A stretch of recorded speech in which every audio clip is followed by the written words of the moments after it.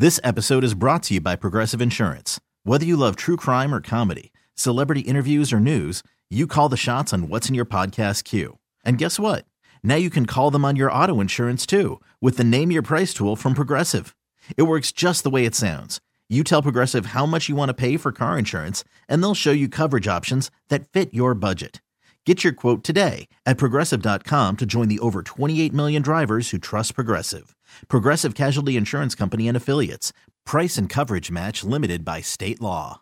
TuneIn is the audio platform with something for everyone. News. In order to secure convictions in a court of law, it is essential that we conclusively. Sports. Got clock at 4. Doncic. The step back 3. You bet. Music. You set my world on fire. Yes, and even podcasts. Whatever you love, hear it right here on TuneIn. Go to TuneIn.com or download the TuneIn app to start listening.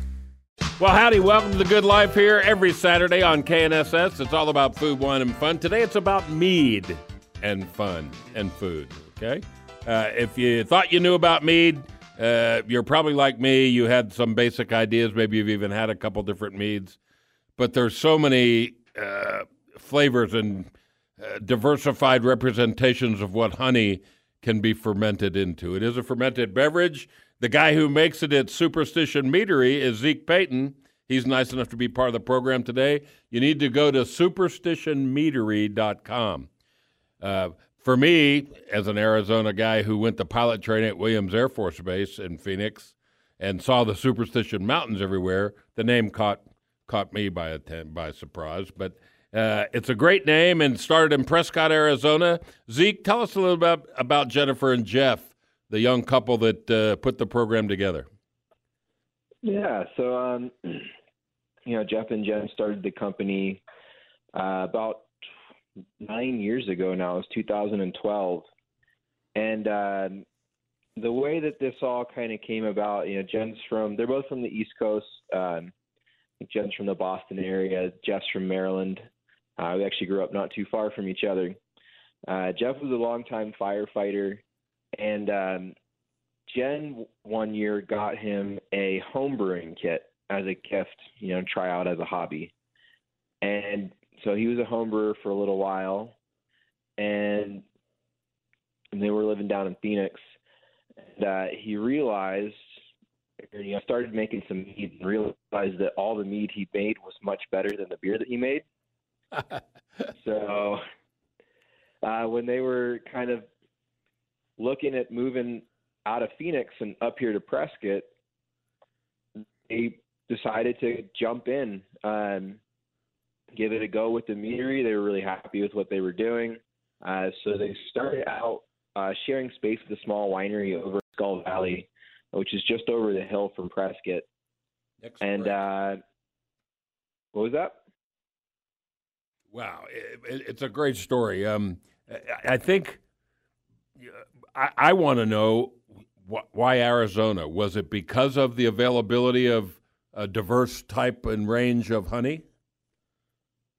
They were here, so I think, they loved Prescott and they wanted to move up here, and it was working out, and we do have really great honey here in Arizona. Like you said, we have a wide range, but there's also an abundant supply of wildflower honey, what we use for the majority of our meads. So typically we have two honeys that we'll use mostly. We'll use an Arizona wildflower, and then we use mesquite. But we do use different honeys for different things. So for our anniversary, we're doing traditionals that have 9 different Arizona honey varietals. So some of them are the same varietal, but from different locations. So I think we have 7 different types of honey from 9 different locations. Wow. And it really is a wide array, and it's kind of everywhere. It's very cool to see what you can get from the desert. Yeah. I guess, when you think of wine making or beer making, any kind of fermentation science product, the end result is usually based on high quality of the ingredients you start with.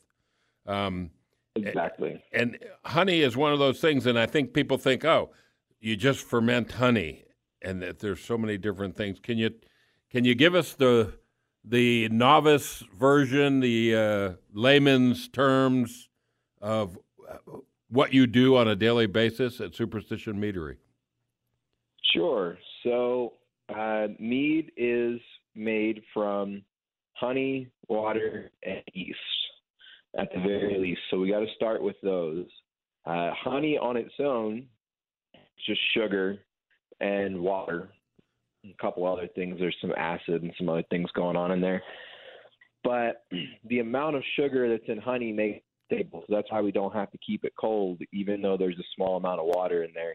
There's just too much honey to ferment. So we want to blend that down with some water. So we'll get our honey and our water mixed up, and we'll add our yeast. And the thing about honey is it has absolutely no nutrients for yeast. It is not a very hospitable place to microbes, and they don't live very well there.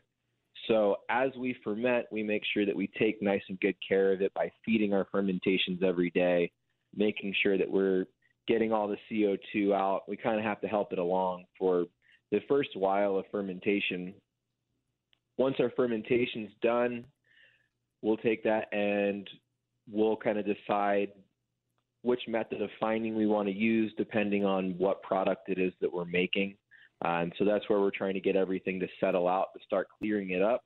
Once we do that, we'll take it off that cake and we'll start looking at adding any other ingredients that we might need to, whether that be fruit, spices, hops, peanut butter powder, whatever it is that we've dreamt up that we're going to do with this mead, we'll do that next. Then we'll filter it and we'll send it off to packaging.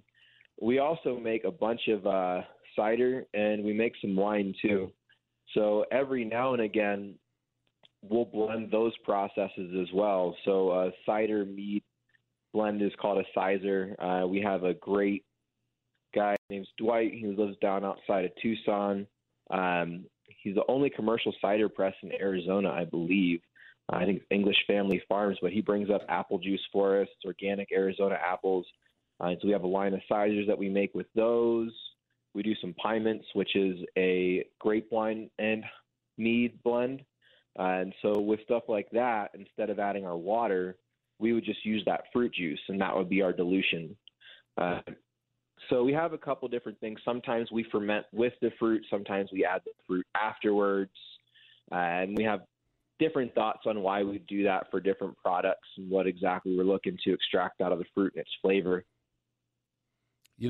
But it's all just kind of holding its hand and making sure it's still tasting great, and which is the fun part. Yeah, but fermentation is a relatively simple process. And since I pay attention and know most about wine, I figured honey would be so high in sugar content that you would have to control the fermentation to keep from getting too high of alcohol. Partially mitigated by mixing it with water, thinning it down. But then you said something about the fermentation process that I want to learn more. You say you have to babysit it, and you've got yeast in there, but the yeast won't eat the natural sugars of the honey. You have to add stuff to keep it percolating. It'll eat it, but yeast need other things to work. So typically, even with a lot of wines, there are people that do the nothing added, nothing taken wine. Yeah. I've had some great wine like that, but if you look at a lot of wine made, they've got to add some kind of nutrient. So most fruit doesn't have much nutrient for yeast. They need some source of nitrogen, things like that. So grain has a lot of that, which makes beer fermentations just kind of move along pretty well. Yeah. Because of the amount of sugar in mead, the more sugar you have, the more stressful it is to yeast. We have to really make sure that they have everything that they need to deal with that stressful environment, because as they're going along, they're also creating CO2 and alcohol, two things that are very stressful to yeast.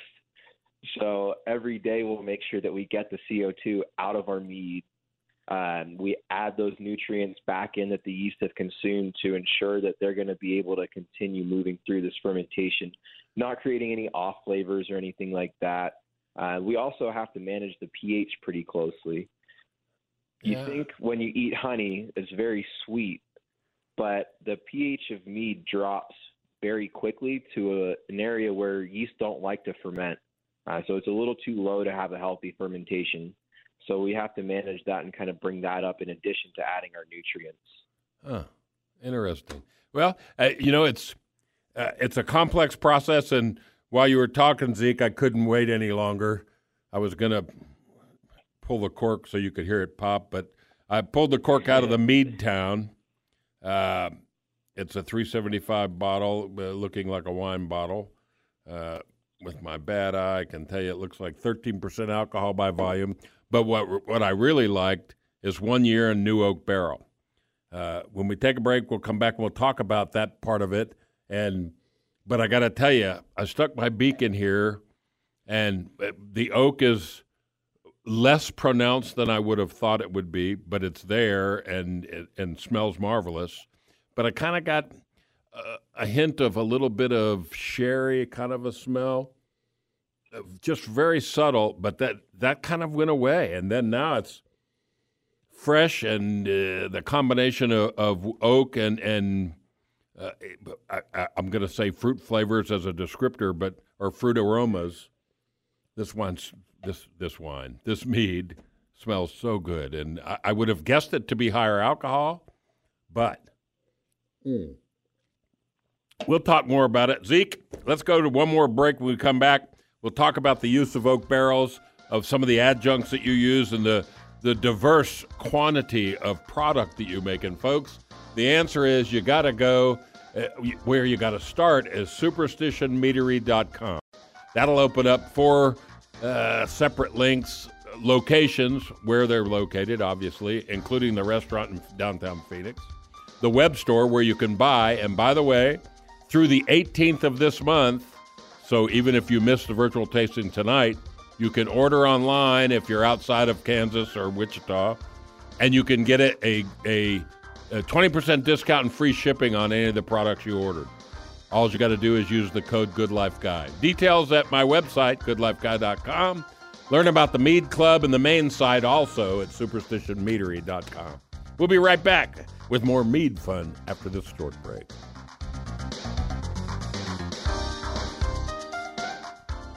This episode is brought to you by Progressive Insurance. Whether you love true crime or comedy, celebrity interviews or news, you call the shots on what's in your podcast queue. And guess what? Now you can call them on your auto insurance too with the Name Your Price tool from Progressive. It works just the way it sounds. You tell Progressive how much you want to pay for car insurance, and they'll show you coverage options that fit your budget. Get your quote today at Progressive.com to join the over 28 million drivers who trust Progressive. Progressive Casualty Insurance Company and Affiliates.